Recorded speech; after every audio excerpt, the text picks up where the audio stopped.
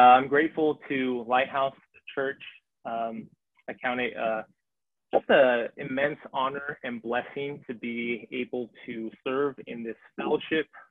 You, Praxis, have made it such a joy. You've been so kind and welcoming. And it truly is my privilege to be able to shepherd this group. And so at the outset, I just want to say thank you.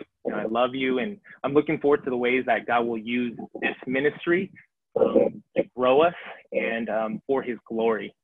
And I also want to thank Pastor Gav and Chris, the core staff, and your small group leaders, who are all an example to me of faithful and sacrificial service. You know, to be quite honest, Praxis wouldn't be possible without their humility and love as we minister together as a team. And as I was reflecting upon this, it really does communicate to me just the blessing and the beauty of the church, which is why it's kind of a fitting topic as we kick off our short sermon series tonight on caring for one another. Where we're going to start by looking at the connection between the church and our love for each other. Specifically, the title of tonight's message, that in the community of faith, consider one another. And this really gets at why we are pushing for this transition to a live stream format. And sure, as you can tell, our service might not be as polished as a YouTube produced video, but the ghetto-ness, as I like to call it, allows us to be present all together at the same time as a group. That to the best of our capability, we're still gathering to sing, study the word, and fellowship. And what we find is that when we come together to worship God, then we are then stimulated to love and care for one another. And this is a timely lesson because COVID, as I'm sure you all know, is dismantling some of the most popular misconceptions about the church. Take probably one of the biggest ones, that the church we often associate with the building. Maybe for some of you, 501 Van Ness Avenue and all the good hustle and bustle that used to take place there. But at least for our time this season, none of that is happening. And it's all been stripped away so that perhaps God can teach us the essence of what it means to be the church. That church, and subsequently, even caring for one another, can't be bottled down and condensed to a building, a day or time of the week, you know, a set of beliefs to affirm or duties that we're obligated to carry out. No, the Bible tells us that Christians love the church because we are the church, that we love to be the church. So tonight we'll look at this dynamic of the church and therefore caring for one another. So if you have your Bibles, go ahead and crack them open, turn to that famous passage in the book of Hebrews, Hebrews chapter 10, verses 19 to 25. I'll go ahead and read our text, and then we'll pray for our time. Hebrews 10, beginning in verse 19, this is the word of God. Therefore, brothers, since we have confidence to enter the holy places by the blood of Jesus, by the new and living way that he opened for us through the curtain that is through his flesh, and since we have a great priest over the house of God, let us draw near with a true heart in full assurance of faith, with our hearts sprinkled clean from an evil conscience and our bodies washed with pure water. Let us hold fast the confession of our hope without wavering, for he who promised is faithful. And let us consider how to stir up one another to love and good works, not neglecting to meet together as is the habit of some, but encouraging one another, and all the more as you see the day drawing near. Pray. God, what an opportunity we are afforded to even utilize technology, and we might come together as a fellowship and draw near to you.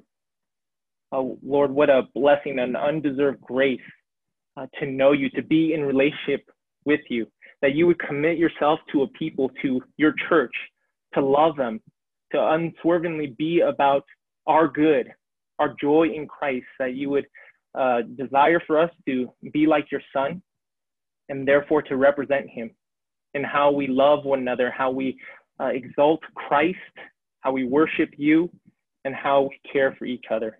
And so, Lord, I pray that this passage would sink into our hearts. It would grip us, convict us. It would expose ways in which we haven't been lived in accordance to it, that through conviction, through repentance and faith, we might be all the more zealous to apply the truths of Scripture. Be with us now. May your Spirit guide our time, and may it be profitable for the equipping of the saints. We pray these things in Jesus' name. Amen. Now, I think the temptation for us is just to jump straight into the nitty-gritty details, to look at the nuts and bolts of caring for one another. But that's not where the author of Hebrews begins. He starts actually with God. And we have to get the order right, otherwise we're going to lose both the motivation as well as the example. Before we leap into action, the writer has us marvel in how Christ cares, how Christ loves his people, the church. So first, our main point, our first point is how Christ loves the church. Look again at verse 19. The author writes, "Therefore, brothers, since we have confidence to enter the holy places by the blood of Jesus, by the new and living way that he opened for us through the curtain, that is, through his flesh. And since we have a great high priest over the house of God." We'll just pause right there. Our passage opens with a therefore, which unpacks and elaborates the author's previous train of thought. He is summarizing all that he's laid out in chapter 10 already, primarily the work of Christ as the high priest. And now the author is tying all the loose ends together and bringing it all to bear. In these verses, the author sketches a particular scene. These words and descriptions are affiliated with the tabernacle, with meeting and coming before God. And that would have triggered a very vivid memory. You flash back to the Old Testament, do you recall how difficult it was to approach God, even for the Israelites, the very people of God? An entire tribe, the Levites, they were dedicated as priests to help mediate between God and his people.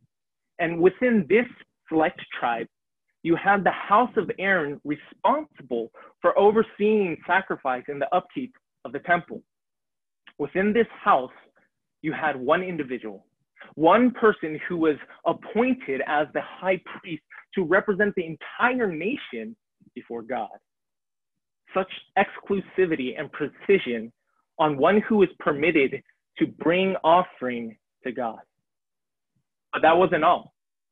Not only were there rules as to who could approach God, but even the meeting place, even where they would congregate, had strict restrictions. The temple was divided into 2 rooms. And so further back, God's personal glory dwelt in the room called the Holy of Holies. And no one can just barge in and demand audience with God. No, a thick curtain sectioned off this sacred room.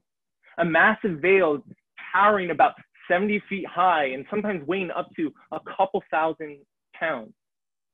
And if you were there, if you were looking at this curtain, you understood. You knew its purpose. It separates. It veils sinful people from the holy presence of God. The curtain shielded wretched sinners from God's consuming glory. And through the curtain, only the high priest entered the Holy of Holies once a year on the Day of Atonement to represent the people before God. Get that. One person, one day a year to commune with God. And so it's with that history and background in mind, every reader of this letter, they would have found these verses staggering, unbelievable. The author of Hebrews says, we have confidence to enter the holy places. We have the right of entry. We're allowed access. Now, before we swell with pride, we don't gain entrance to God by our own strength or merit. The writer finishes. Verse 19 states how Christians can have access by the blood of Jesus. Verse 20 shows Christ granting access through his flesh. You see, Jesus, the high priest, well, he brings a better sacrifice. Not the blood of blemished animals. No, he sheds his own blood. He rips the curtain from top to bottom when his body is ripped on the cross. He is the great high priest who does not die, but continues to preside over the house of God on your behalf. That in Christ you can have unshakable confidence before the one who dwells in the Holy of Holies. You can enter in. That's the gospel, that it gets you back to God. You see the sequence here.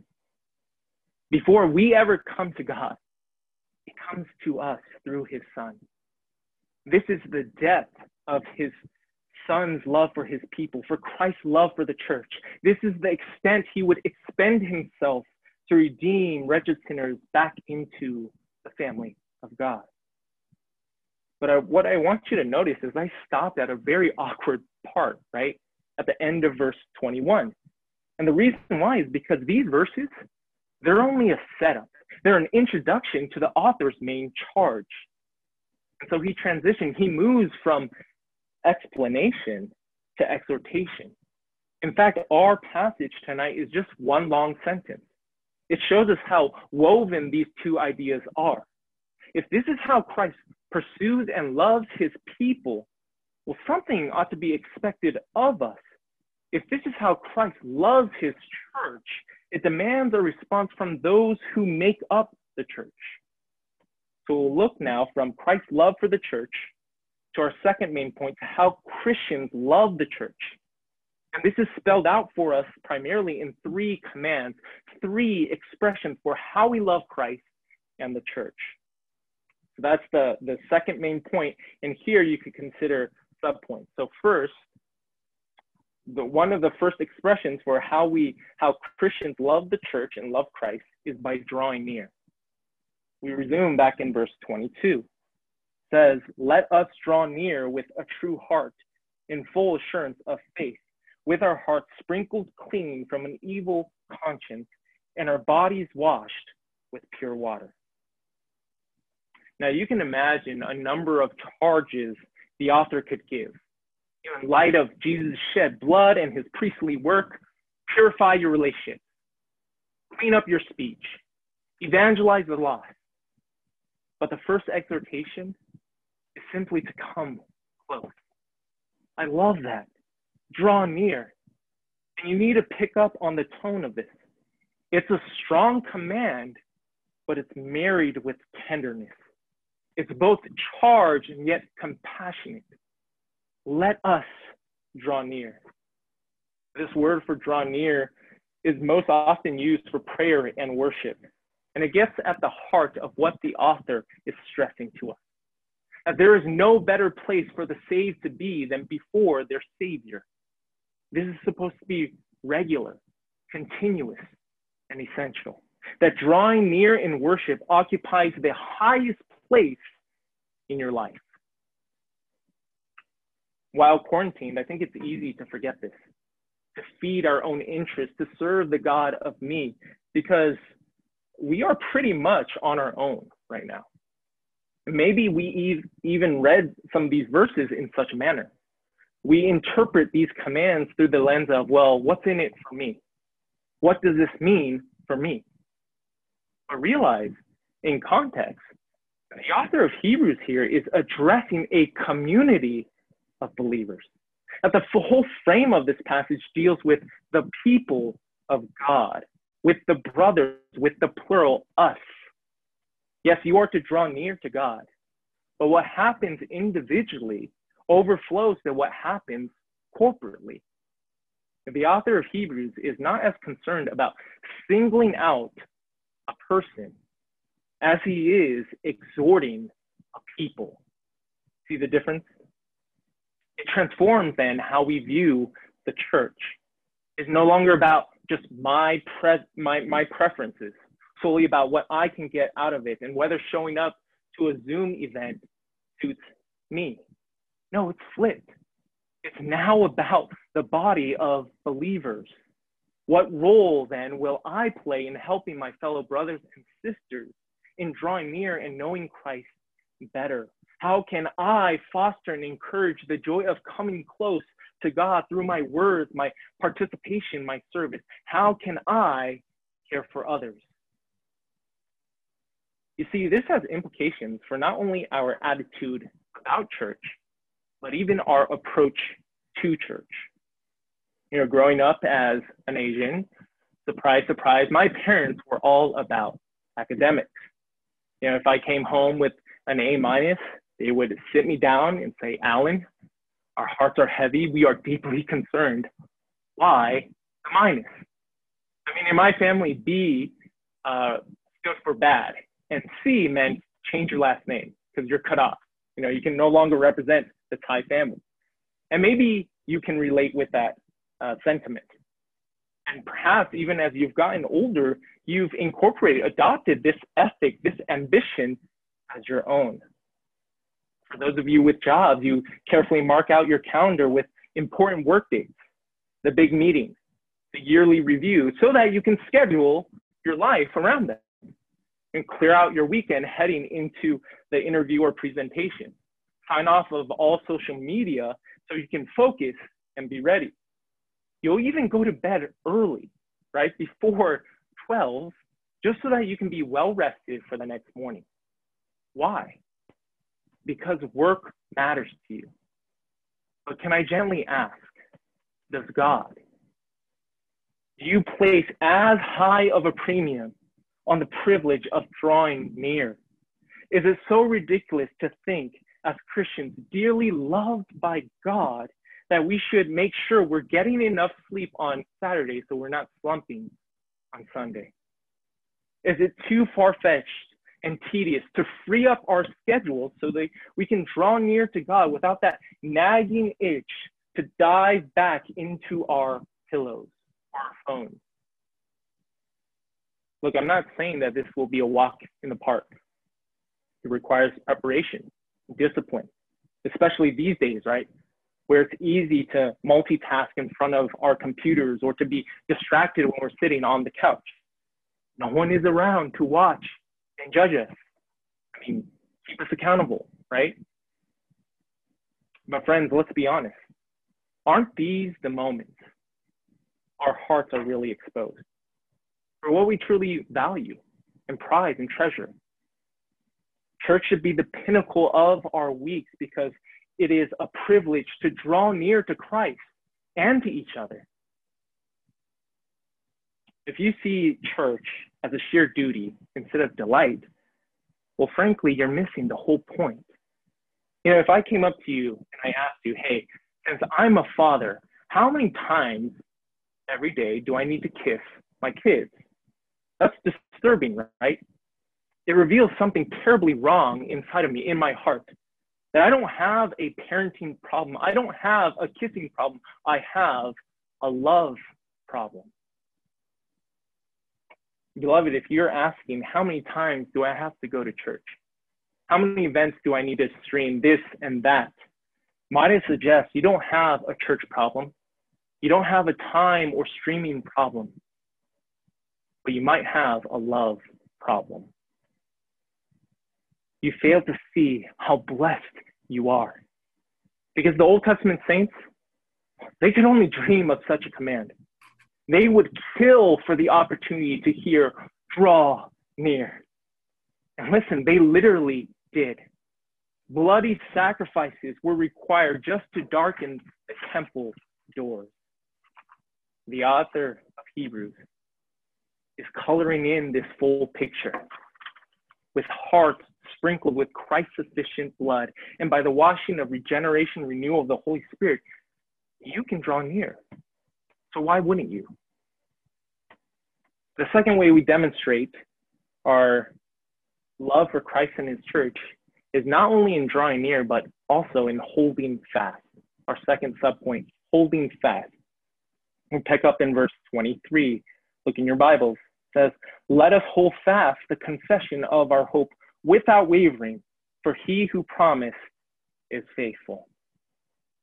The hope in this verse fixes our eyes on the prize, on the day when God's promise will come to fruition and we enjoy the culmination of drawing near. We are finally with him forever. And this season of COVID, I think, has sensitized us towards this longing. We fear seeing our loved ones getting sick, our applications getting rejected by the company, our nation crumbling, our plans drastically altered, and it's caused us to cling to God's promises. And as believers, we're to cling together. We need a community to hold fast. We care for one another because we also need to be cared for. And that's what's so great about the church, is it not? It's a mishmash of all shapes and sizes. You have people from different upbringings, people from different social, economical, political, and ethnic backgrounds. You have engineers, firefighters, stay-home moms. You have grandpas, young families, students, babies. You have people who love Korean drama. You have people like me who just don't get it. But this assortment of personalities, giftings, and experiences is what enables us to endure something as difficult as this pandemic.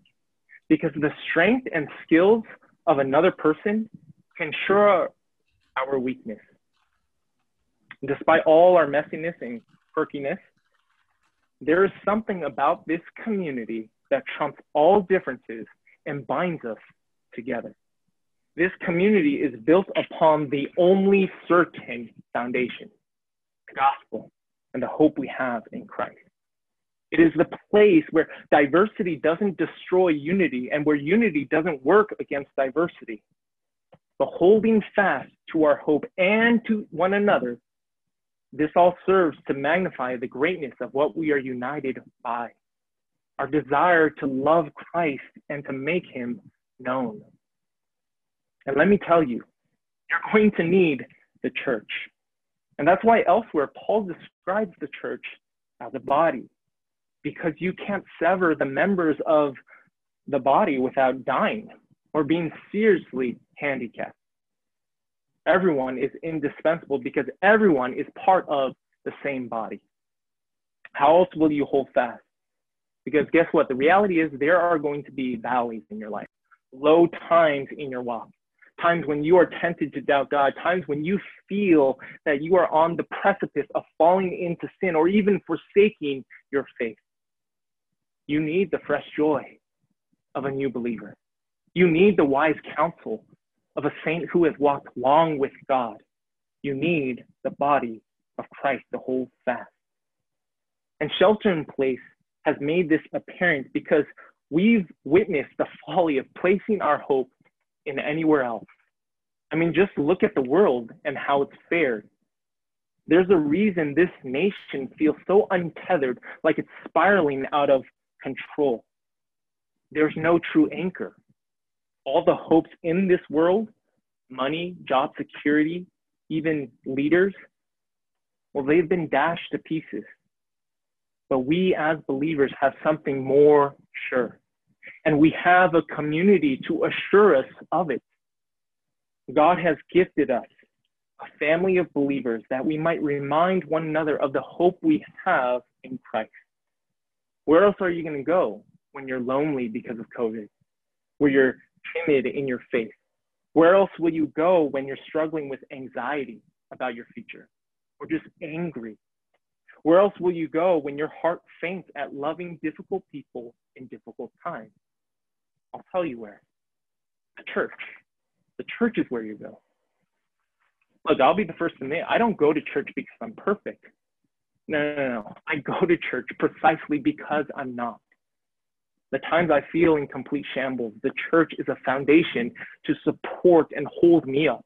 The church is a safe haven to be refreshed, to have our minds refocused, our hearts recalibrated, when fellow believers care enough to steer me and you towards God in the midst of whatever we're facing, pandemic included. We love the church because we gather together in relationship to encourage and admonish one another to hold fast and remember God is faithful to his people. that God is true to his word. The author of Hebrews gives us one final exhortation for how Christians love Christ and his church. It's where we go to practice considering others. Our last subpoint, considering others. We see this in verse 24. And let us consider how to stir up one another to love and good works. Now, what you need to first understand is the force of this verse. The ESV translators have smoothed it out for us, but I don't want you to miss the main thrust. The verse literally reads like this: let us consider each other. Let us consider each other towards the purpose of stimulation of love and of good works.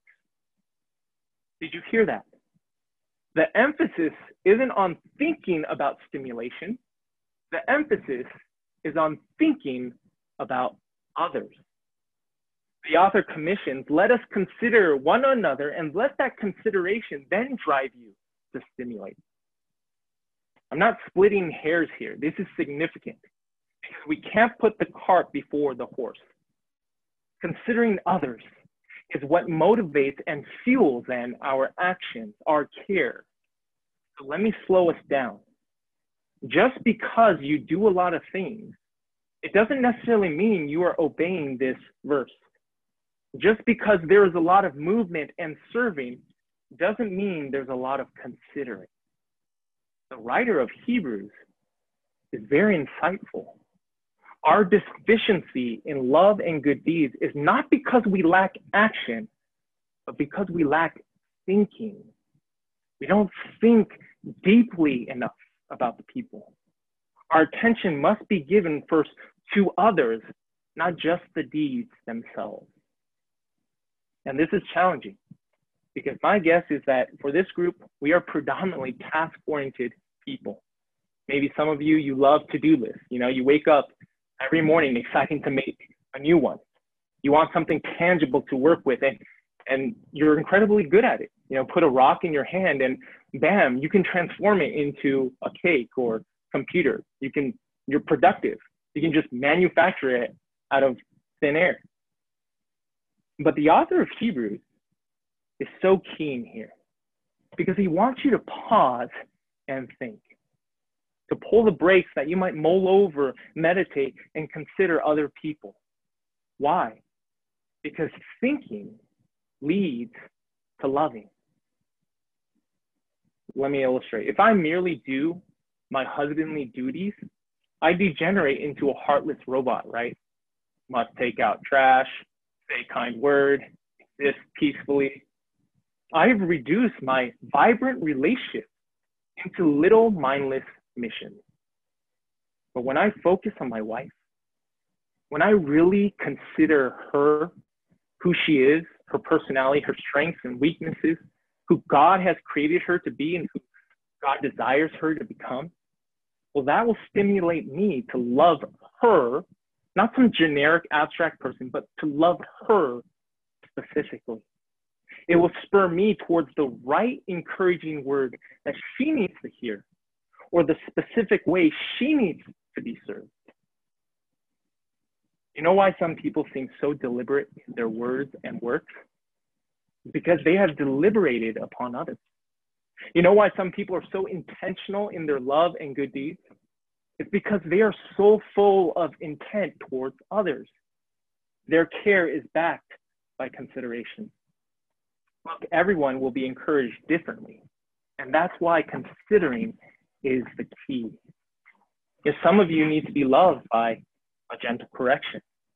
Others of you need to be built up by a firm word, maybe even a rebuke. Some of you are stirred by another's humble service. Others of you just need to be nudged and pushed to seize the opportunity to minister. Some of you need a hug, which we unfortunately can't do in this season. Others of you need a swift kick to the butt. Consider others. The author of Hebrew grounds us here because the application, well, they're endless and different for every individual. But when our eyes are latched onto people, not projects, but people, that will help us to love them rightly and effectively. Now, don't get me wrong, it's not like the author leaves us without any guidelines. You look at how this verse ends. He cares immensely, yes, about the principle driving us, but he also cares about the actual practice. So he gives us a tip. He says, stimulate. And this word for stimulate is very interesting and illustrative. It's a compound word of coming alongside and cut or sharpen. So come alongside someone and sharpen them. I mean, this is violent if you really think about it. The author of Hebrews is a spiritual gangster. He's saying, walk up next to someone and then you shank them. Stab them towards love and good deeds. Now, obviously, disclaimer, don't get all crazy, right? It's just painting a very powerful, memorable image. It's the idea of provoking, of instigating others, but towards good. Be this purposeful and potent in your consideration. Think through what will sharpen this person to love and good deeds. But this culture of considering can't be fostered without one simple reality. The members of the community need to meet regularly. How else will you consider others if you don't see them? Which is why we've changed up and tried this new format for practice. We're experimenting because we understand the need to have people put before us, even if it's a grainy webcam video. Sure, it's not the same as meeting physically in person, but it's better than being isolated alone with just a YouTube link. The author of Hebrews understands the necessity of this personal connection. You know, I've benefited myself. Like, there are faces that I've never seen before now that we've shifted to this new structure. And so it's helped me put faces, put names to faces of people I need to be praying for, reaching out to, loving and caring for. And the author of Hebrews would affirm this. Look again at verse 25. It says, not neglecting to meet together as is the habit of some, but encouraging one another, and all the more as you see the day drawing near. So here the writer divides people into those who consider others and meet versus those who neglect to do so. You see, back then there were some among them that were already slipping away, and the consequences were severe. All you have to do is glance at verse 26. He continues and he writes, for if we go on sinning deliberately after receiving the knowledge of truth, there no longer remains a sacrifice for sin. I mean, no soft pedaling here. Either you are deliberately considering others, meeting together to the best of your ability to obey the word of God, or the author of Hebrew concludes you are deliberately sinning, disobedient to the knowledge of the truth by neglecting to meet together. You know, one of my concerns about this quarantine is how we may come to believe a decentralized and virtual church is sufficient for the Christian life. The longer shelter in place goes, the more likely people may assume and conclude, well, do I even need to return or commit to the church? Yeah, I'm doing just fine. I'm surviving. I'm doing well even. I can stream a sermon, catch up with a friend on Zoom.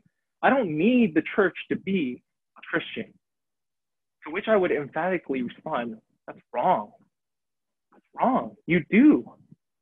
You don't need the church to become a Christian, but you need the church to be a Christian. Now, let me explain myself.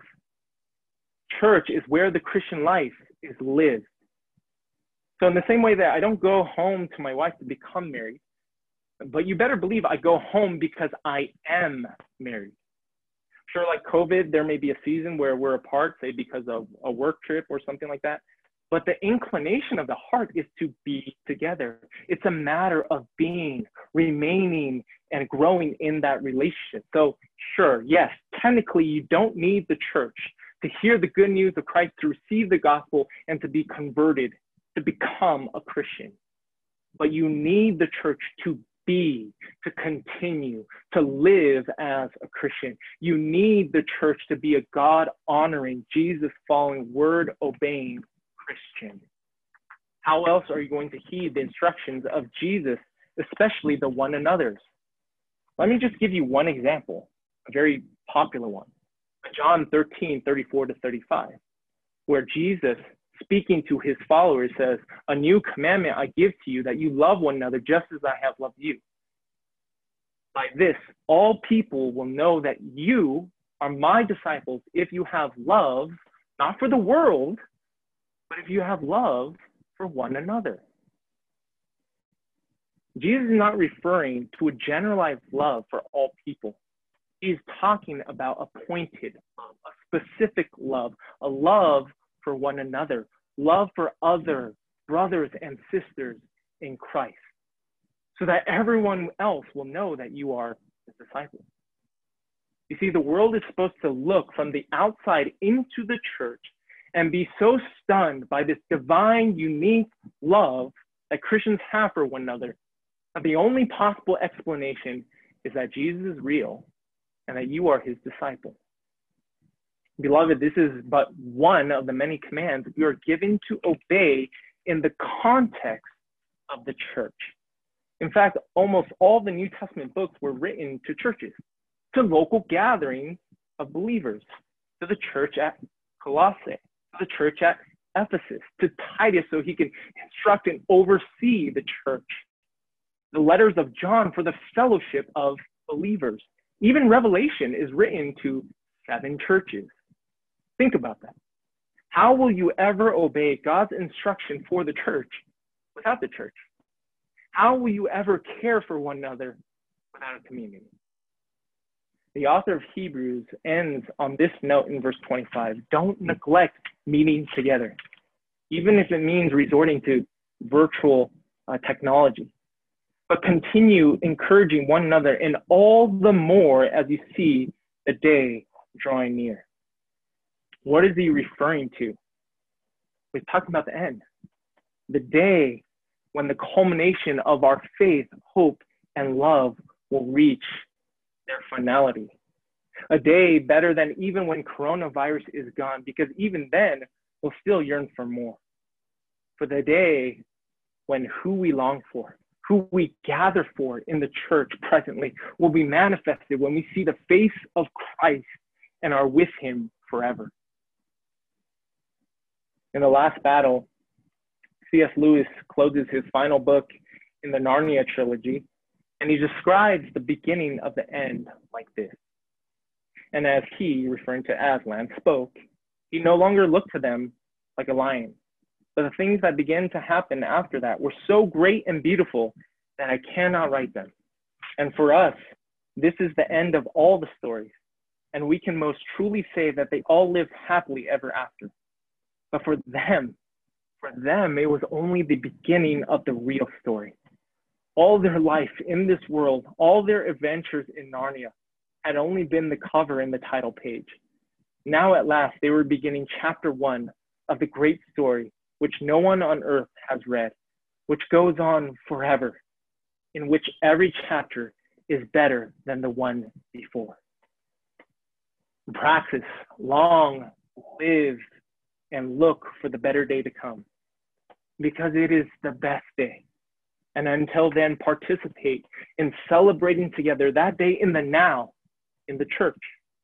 Christ loved the church, so he loved to be the church and care for one another by drawing near, holding fast, and considering one another. Let's pray. God, your word attests to us that it is living and active, sharper than any two-edged sword, piercing down to joint and marrow, splitting between soul and spirit, exposing our thoughts and the intentions of our hearts. And we pray that even as it does its holy work, Lord, we would be directed to you, to the truths that have been laid before us in Hebrews, Lord, that we might be stimulated, that we might think much of Christ and therefore think much of others and ways in which you have entrusted us gifts and abilities to bless the body of Christ, that we might love you and love people and care for hurt needs, especially during this time where we are separated. May this be the training grounds in which a heart of service and care is fostered and nurtured, that we might be a fellowship defined and known by our love for one another. We ask that your word will continue to work upon our hearts to conform us to the image of Christ, that our joy might increase in him, and that our lives might be changed and transformed. We pray these things in Jesus' name. Amen.